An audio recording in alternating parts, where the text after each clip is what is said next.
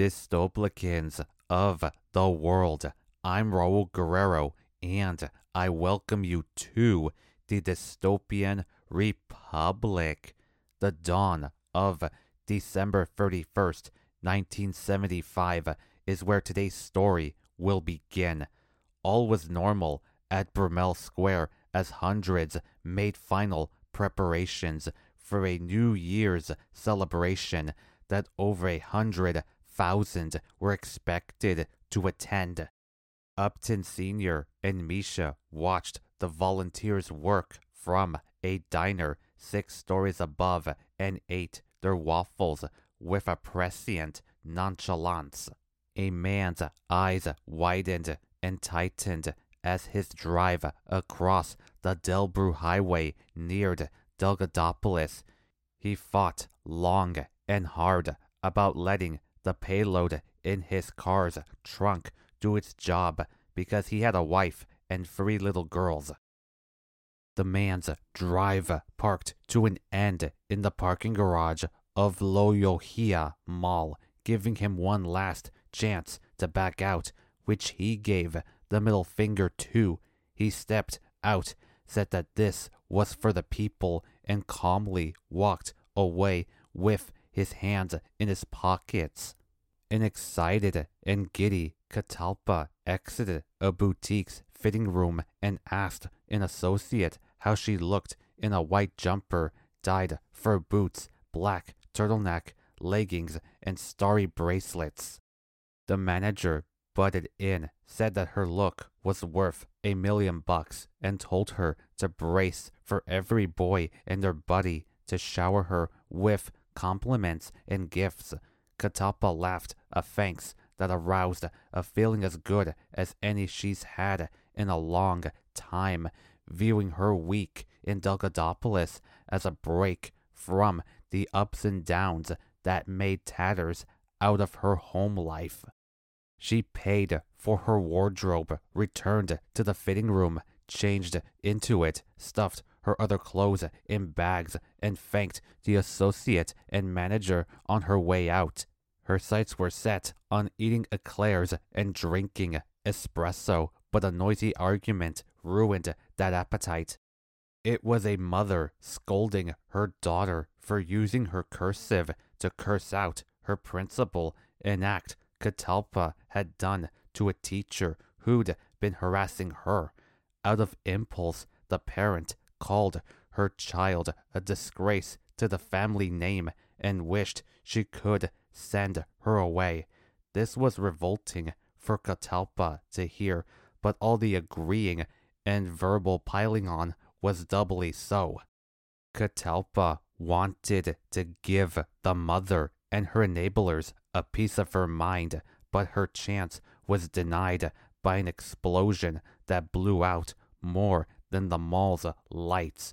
Ears ringing, eyes spinning, and skin numbing, she imagined her family jeering at her on her deathbed. Catalpa heard her mother Basswood tell her to do this and that or else so frequently that she woke up expecting it every morning. Her father Aspen Sr. rarely had a bad thing to say about her, but that didn't mean their interactions were embracive or warm-hearted. He stood idly by as Basswood got Catalpa's bare behind bent over, bashed it to a welted swell with a dress belt, and said that only a firm hand can suffice with offspring like her. Aspen Jr. and Birch isolated themselves or hid together in rooms or closets whenever a quarrel between their mother and older sister was about to happen. Those two wanted to be at Catalpa's side, but were deathly afraid of Basswood and what she'd do to them, and Aspen Sr. desired to intervene too, but didn't for the same reason. But unlike their sister, Aspen Jr. and Birch were well-behaved and students on the honor roll, sparing them of their mother's firm hand for the most part. Where the hurt in them came from was having to hear the quarrels and think of the physicality taking place. Catalpa reviled Basswood to such a degree that she planned to move out and start a life on her own the second she entered adulthood. Her resentment for Aspen Sr.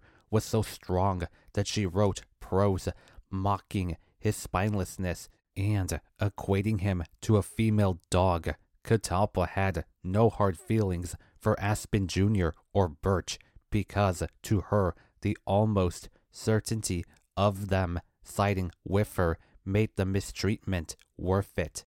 Her brain punched and kicked away the urge to pass out, bringing her back up to collect herself and join others in getting out of the mall. Catalpa was looked at by paramedics and promptly let go after her whiplash was deemed too minor to warrant hospitalization.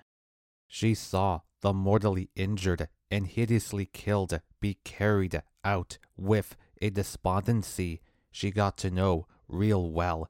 Catalpa fought the shivering urge to tear up, then wondered who in the world could possibly have a core rotten enough to commit such a cowardly atrocity. In the years after Alexis Jr.'s fall from power, Alexisville became a place where artists, writers, and musicians could make a living doing what they loved. Posters promoted book talks, art exhibitions, concerts, and plays from the city center to its outskirts. Writers and painters were hard at work in an abandoned rubber factory that was cleaned up, stripped to wall and floor, and turned into a space where creativity was enforced. Since 1976 was hours away, the artists wanted to end 1975 by making as much of an impression as possible for their exhibition tonight. One drawing depicted Carlyle III having a threesome with Adelino Sr. and Burr III. Another had Lyndon descend onto the earth as the second coming of Gabino Sr., and a third made Etchelstone out to be a maniac who hung the severed heads of Robapel and Nefuala above his fireplace. Marcos was moments removed from finishing his painting of Gregorio Jr. being a demon scheming while lurking in the shadows outside society's sight. He walked outside to snap open a can of cola, look up at the sunny sky, and let the wind cool him down. Marcos was still in disbelief over Gregorio being Meseta del Cielo's senior federal senator, but far too few Brumelians could wrap their heads around how severe of a threat he really was. He didn't allow that to beat his psyche up, as tonight was his moment in the public square and chance to make Alexisville know who he was. Marcos noticed a truck passing by the X factory at a suspiciously low speed, but sped away before he could approach. As that happened, a small bomb in a truck packed with empty propane tanks hit zero, puffing out a blast that blew half of Brumacalco's Brumelia City headquarters to papery char. Mauricia was interviewing the corporation's then president, Robbie Maretto Jr., when the explosion knocked them out for a full minute. Luckily, their interview was in a meeting room at the back of the building, whereas the blast obliterated the front. They came to without serious injury, but needed a couple more minutes to recall what had occurred, and those two just so happened to be the only ones in the building. Dizzy but otherwise uninjured, Robbie helped a groggy Mauricia get to her feet as the steady alarm bell hustled them out of the room. Rushing down the stairs, she couldn't fathom why he was helping her after she spent a whole hour berating him, especially when their interview got very heated in the minutes leading up to the explosion. Robbie prided himself in making Brahmacalco a company that appreciated hard work, valued perseverance, catered to the adventurous, and respected rectitude. Applying those priorities to everyday life, he worked whenever he could, never gave up when things got difficult, maintained a hunger for new experiences, and stayed true to himself. Robbie thought it was ill-advised to reciprocate the throws Mauricia manured him with, as her uncomfortable mannerisms told him that she had a crush on him. They jumped onto the back courtyard and hid behind a large fountain, watching the building flux, leak, crack, droop, and collapse to where only the framework's back half remained. Mauricia had to set up and supervise the interview, as no one else at the Sunlighter was willing to work on New Year's Eve. Robbie didn't have a problem sitting down with her because he liked his women ticked off, asking to be handled firmly, desperate for anyone's company, and willing to submit themselves to him. He believed in his heart that Mauricia checked every box thrice over with an essay of comments to boot. She went into her interview with him intending to make it the talk of the nation, but now wants to keep it private because of how morosely personal it got. Mauricia had been her world's lone resident for years now, having nothing to do with her parents, Hambleton Jr. and Anselma, brothers Hambleton III, Inocencio, Randolph, and Emerson, and sisters Amy, Chantel, and Rafaela. Her last attempt to reestablish ties with them ended with a good riddance that spat on her, a venom that upsetted her into rudely hanging up and weeping herself to sleep. Mauricia accused Robbie and Brahmacalco of donating millions to the campaigns of various Yellow Cross Caucus members. She alleged that he and his company benefited immensely from Robopel and Nefuala's colonization, adding that the natural resources and human labor both archipelagos provided resulted in potent products for cheap cheap. Robbie brushed off any accusation of him leeching off the Robopelese and Nefualis or their lands. He cited the good jobs he created for two nations that have long had primitive economies, and how people like himself have brought said nations into the modern age. Mauricia presented him with written testimonies from former Brahmacalco employees who worked at the company's plants in Robopel and Nefuala, alleging repugnant working conditions, frequent physical abuse, and a borderline malicious indifference to sanitation. Robbie cared very little about what a few disgruntled jackrabbits had to say, adding that the vast majority of his workers love their work and intend to stay for the long haul. He showed Mauricia a stapled paper stack containing the testimonials of current and former employees at his company's West Refugican and Burkrahe City sites. That packet detailed the sites as having conditions that union workers in America would envy, policies that fire abusers and harassers at will, and an intolerance for cleanliness that was even a speck below perfect. Thrown completely off guard by his rebuttal, Mauricia tried to respond, but wound up shuffling through her papers and stuttering to find a thing to say, which Robbie smiled at as he had her right where he wanted her. He advised her to consider doing her due diligence as a journalist before dishing out accusations as serious as the ones she made against him. Robbie added that even if Mauricia's lies were true, he was pretty sure that she was in no position to be scolding anyone for their wrongdoings. To her shock, he had his ways of enlightening himself to how the family princess wore her crown and was hell-bent on going over what he learned. In kindergarten, Mauricia screamed at the top of her lungs as she threw blocks, dolls, and pillows as violently as her little body would allow. Her fit cracked windows as if pebbles had hit them at a freeway's speed limit, knocked a short bookshelf front first onto its side, and cluttered up the room, hitting 4 kids and her teacher along the way.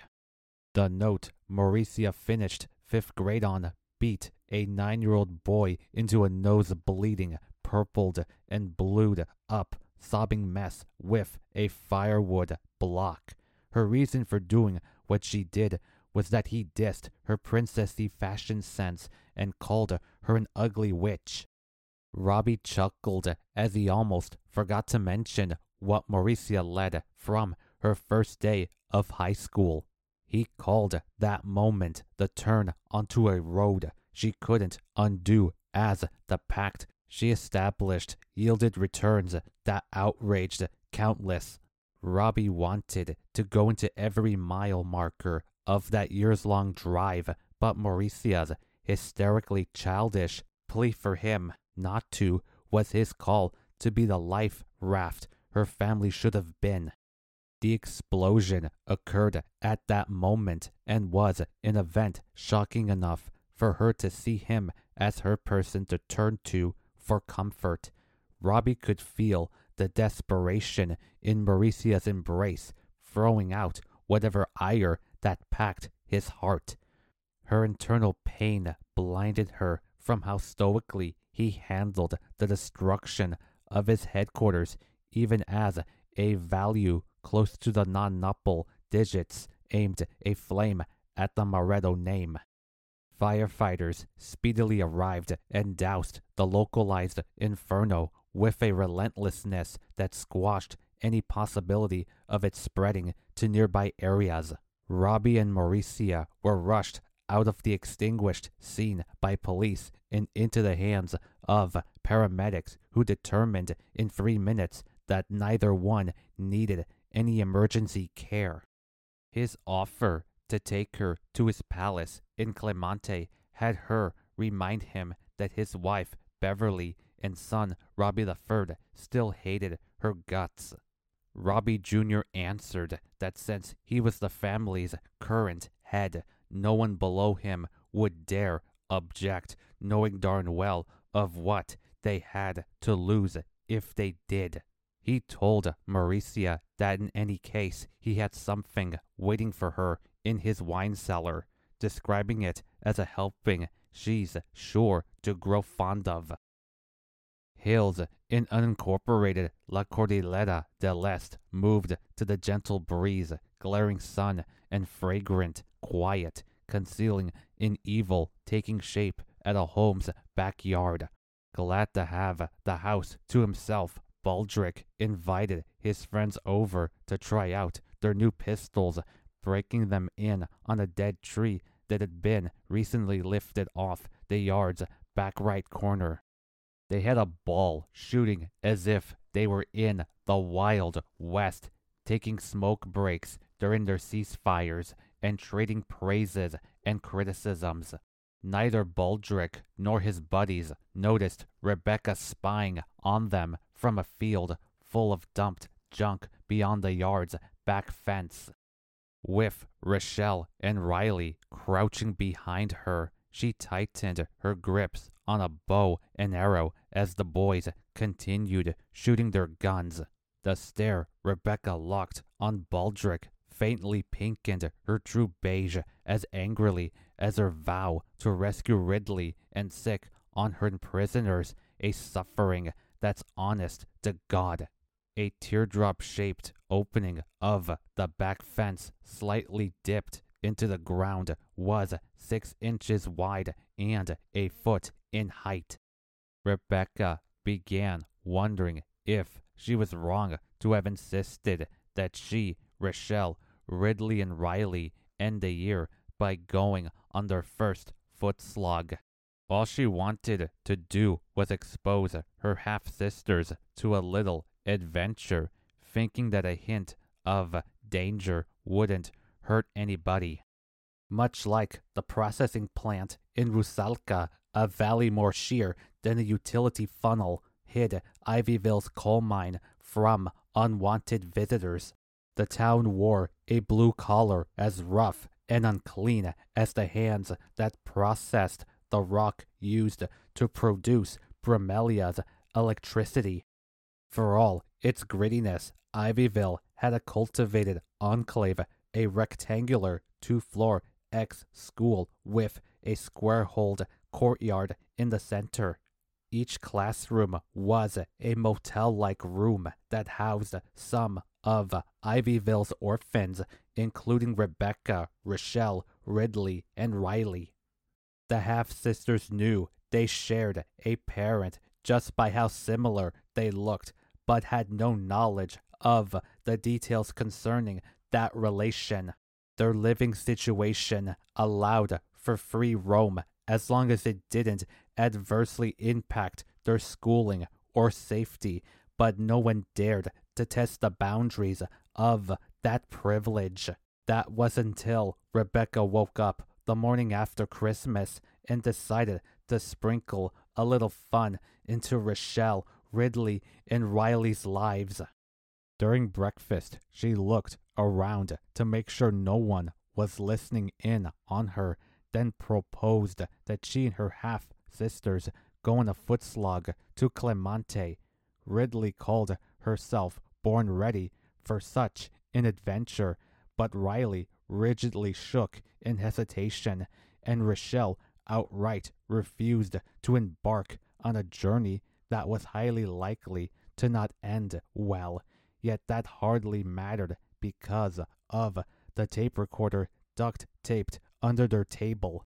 Blackburn Sr. copied how his fellow workers watched over the children, making him out to be nothing more than another late teenager. He waited for everyone else to leave the cafeteria, ripped the recorder off the table, put it in his pocket, and walked out for his lunch by himself, as he regularly did, to have at least an hour of quiet. Blackburn overweeningly swaggered 60 yards to the trailer he recently bought, eating a salami sandwich and drinking milk the whole way. His sensitive side came out when he saw his little sister Roberta and her best friend Caprice play with their dolls. Blackburn handed them the recorder and said that they knew who to give it to because their arriving ride will take them to where those people lived. He commented that Caprice's parents, Samson and Alberta, will smile at their angel and her friend bringing them a recording so valuable. A weak horn honk pushed Blackburn to tell the girls to be off with them, as they had a retaliation to make possible. After the station wagon left, an old clock showed him that his hour was almost up, jolting him into locking up his house and sprinting back to the orphanage. Blackburn clocked back in from lunch with 6 seconds to spare and spent the next 3 minutes regulating his breathing and heartbeat. He stared a hole into room number 105 as he walked by it, knowing that the half-sisters were born in Amerifrica and shared a father his masters in Cressystraea want very much. Despite 5 days having passed, Rochelle still resented Rebecca for coercing her, manipulating Riley, and leading Ridley into an ungodly ordeal. She knew that no good could have come from that slog, and now their union of 4 may become 3 as a result. Yet Rochelle and Riley had no desire to leave Rebecca, deciding to hold her accountable at a more appropriate date.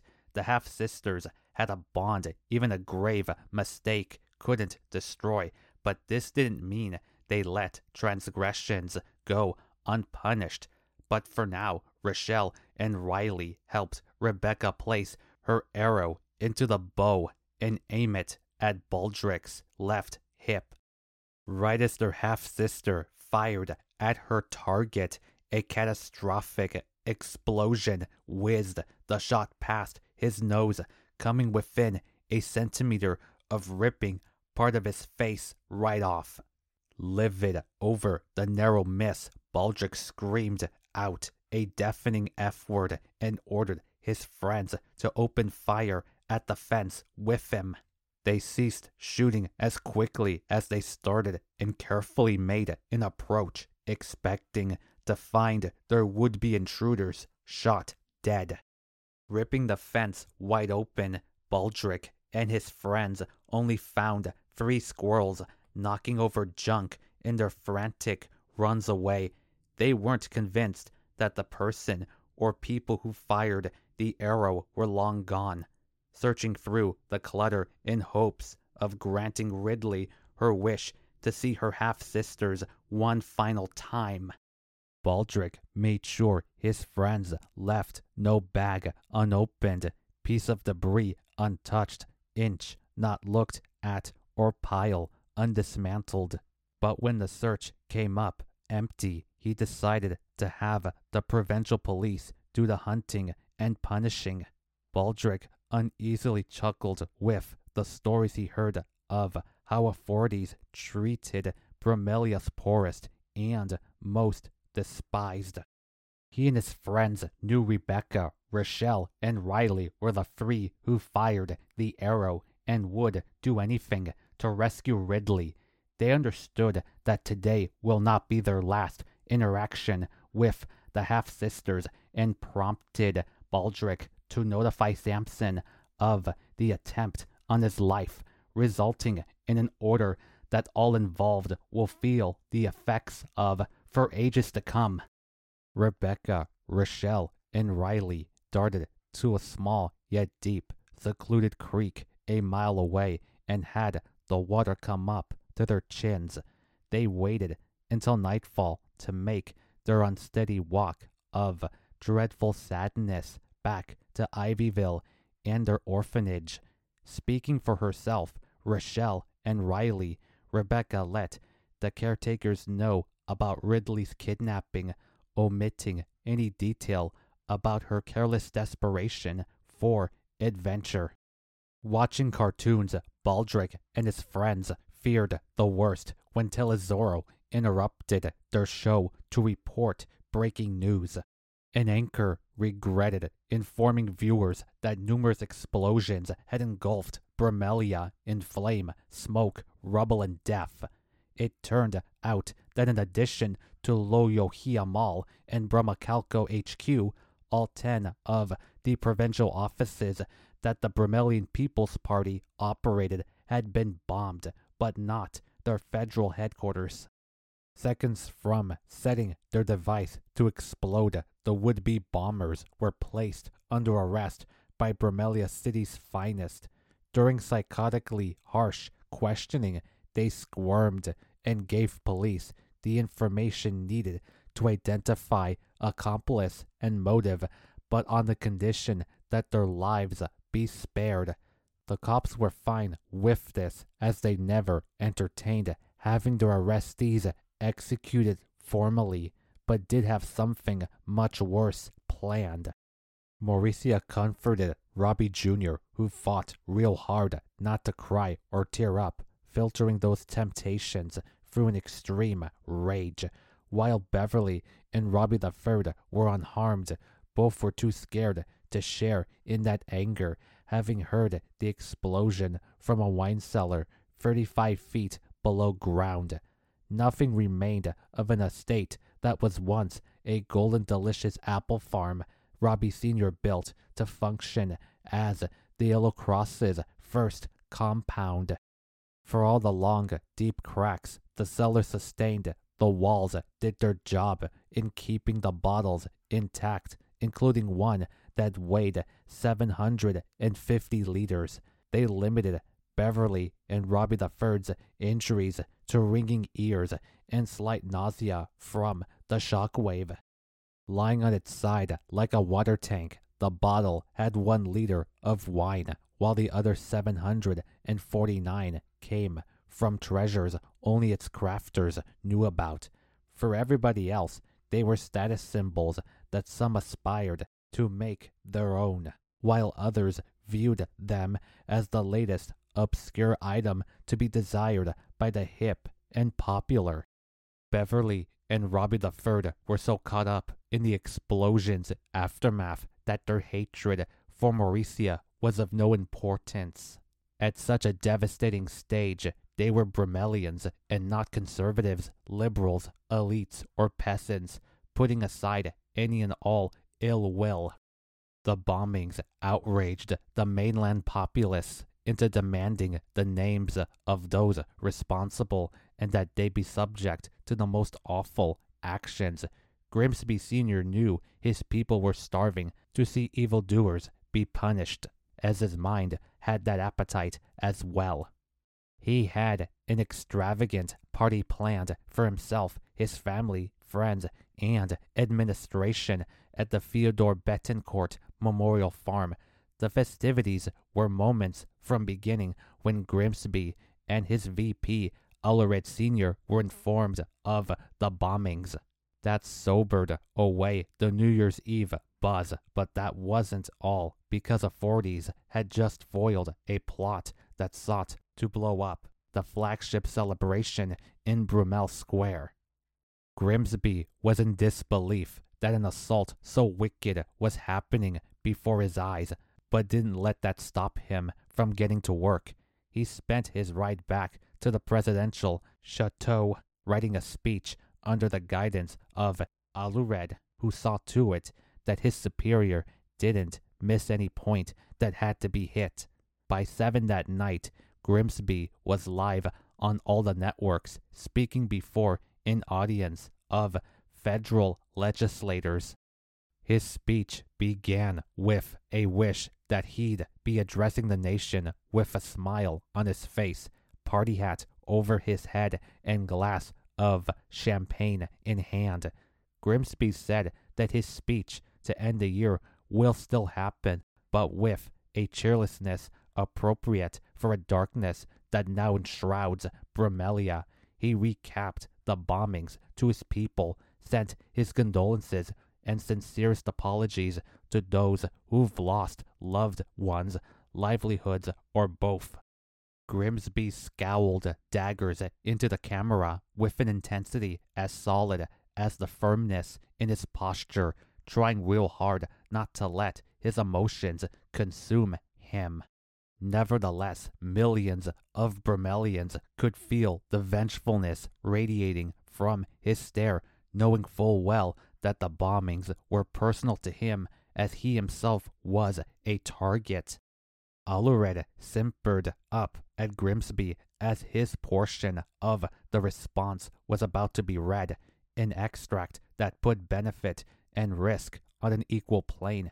His superior announced that upon returning to Brumelia City, he found out who masterminded the bombings and why. Grimsby said that all evidence points to Alexis Jr. being the ringleader, calling him the man with the bottomless pit of resources and fathomless want to enslave the earth.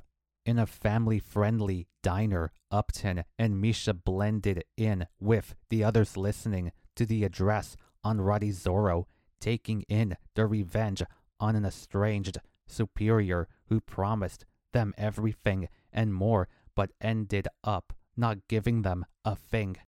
The two were able to pin the bombings on Alexis Jr. by building their bombs with parts they looted from factories and plants that had ties to him. They knew the materials and chemicals were unique to their ex-superior, as his signatures were on each thing that had a role in creating the bombs. Upton and Misha locked pinkies under the table and relished how there wasn't an ounce of suspicion directed at them anywhere in sight. Grimsby said that while the bombings were an escalation that shocked even him, they're also reminders of how low Alexis will go on his quest for world domination. He called him and those under his control one and the same, saying that they all deserve no distinction as years have passed since that ship had sailed. Grimsby felt like he owed his people an apology for letting the Alexis problem reach such an explosive point. He said that tonight will begin the end of him and his colony, issuing a declaration of war against the Adaloon Islands.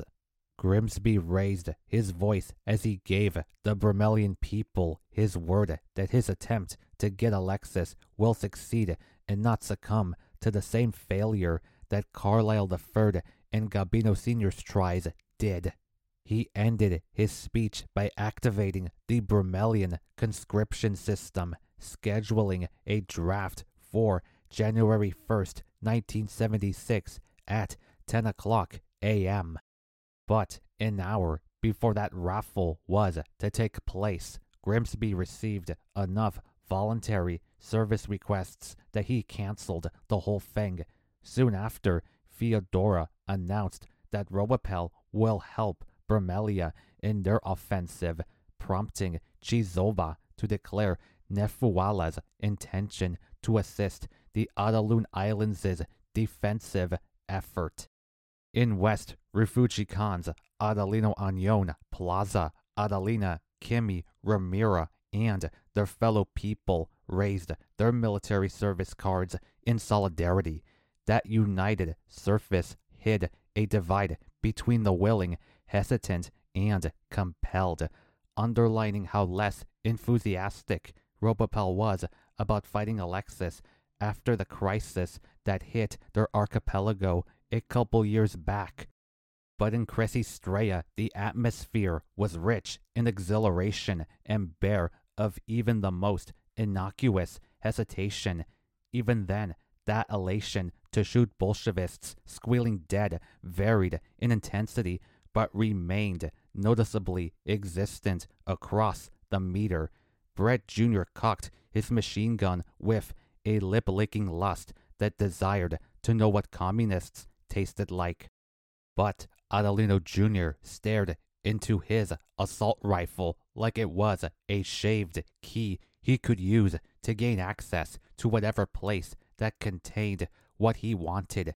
In Walpolido, Marcos firmly stood with his fellow teens as Alured welcomed them to the process of being deployed. Baldric and kids of his elite kind received an equally thankful greeting in Clemente and got Grimsby's assurance that he'll make sure they return alive. Etchelstone told Catalpa and the other teens of Crisanto Coast, Las Grandes Cascadas, that they'll be especially crucial in showing those Adalunian devils what it's like to be horribly attacked. In the Adaloon Islands, Rhett, Ikenna, and Yehide celebrated New Year's in swimsuits and swimming trunks at the Felicnical Resort in Felicisla. They had long crossed the finish line of their goal to dance disco, swim in fancy pools, eat seafood, and drink tropical juices the whole night without rest when they learned of Grimsby's war declaration. Their party buzzes vaporized instantly, making way for hangovers equal in impact but void of any feeling besides horror. Yet for many, that declaration was a moment they believed would come sooner or later, which was why their president, Haruna, took steps to equip the island chain and prepare his people for that day. Although Lunsal and Felicisla were on opposite ends of the Adaloon Islands, this didn't numb the fear Ikenna and Yehide had for Red's life or their own. As for Haruna, a lot had changed between him, Chizoba, Alexis, Okosua, Kahina, Lumusi, Juma, Kisembo, and Tadala in the time between the crisis and war declaration. This made possible the plans and surprises they were ready to sick on the insurging Brumelians and Robopelese. Still in all, no one was as enraged about the declaration as Alexis was, calling it a response to an attack he didn't even authorize or had anything to do with. He then said that it was what he'd expect out of imperialists like Grimsby and Alured, equating their coalition to the one Gabino Sr. and Carlisle III had after his regime fell. From a dug-up valley, Alexis's base looked up, hid under and inside a mountainous cluster as towering as they were flamboyantly grown over. Its isolation made him no less certain that he was done for if the Brumelians and Robopelese found it, so he focused his evasive actions on Alexis III and Loreto, making sure they were safe no matter the outcome. As for the bombings themselves, Alexis Jr. had a good idea who the ringleaders were and how they succeeded in pinning the attacks on him. He dispatched Richter Sr. and Sterling to punish Upton and Misha for violating the terms of their banishment. Alexis told his dispatchees to make their visit an example for others to learn from, adding that it'll ensure that future banishees take their sanctions like good human beings. He said that in Alexis Sr.'s name, Grimsby won't come out on top, promising that there will be no winner if his triumph doesn't occur, and as fate would have it, Grimsby and Theodora would find themselves entering a conflict much like another a lot farther east. And that was the booms at year's end. Thank you so much for taking time out of your day to listen to the story I just gave. Share this show with everyone you know. Make sure they share it with everyone they know. Check out my website at www.rss.com/podcasts/The Dystopian Republic. Send me your respectful questions and constructive feedback at Raul Guerrero Jr. 95@gmail.com. And lastly, support the show via my PayPal at paypal.com/paypalme/Raul Guerrero Jr. On that note, I'm Raul Guerrero, and come again for another gripping, thoughtful, and sinister episode of The Dystopian Republic.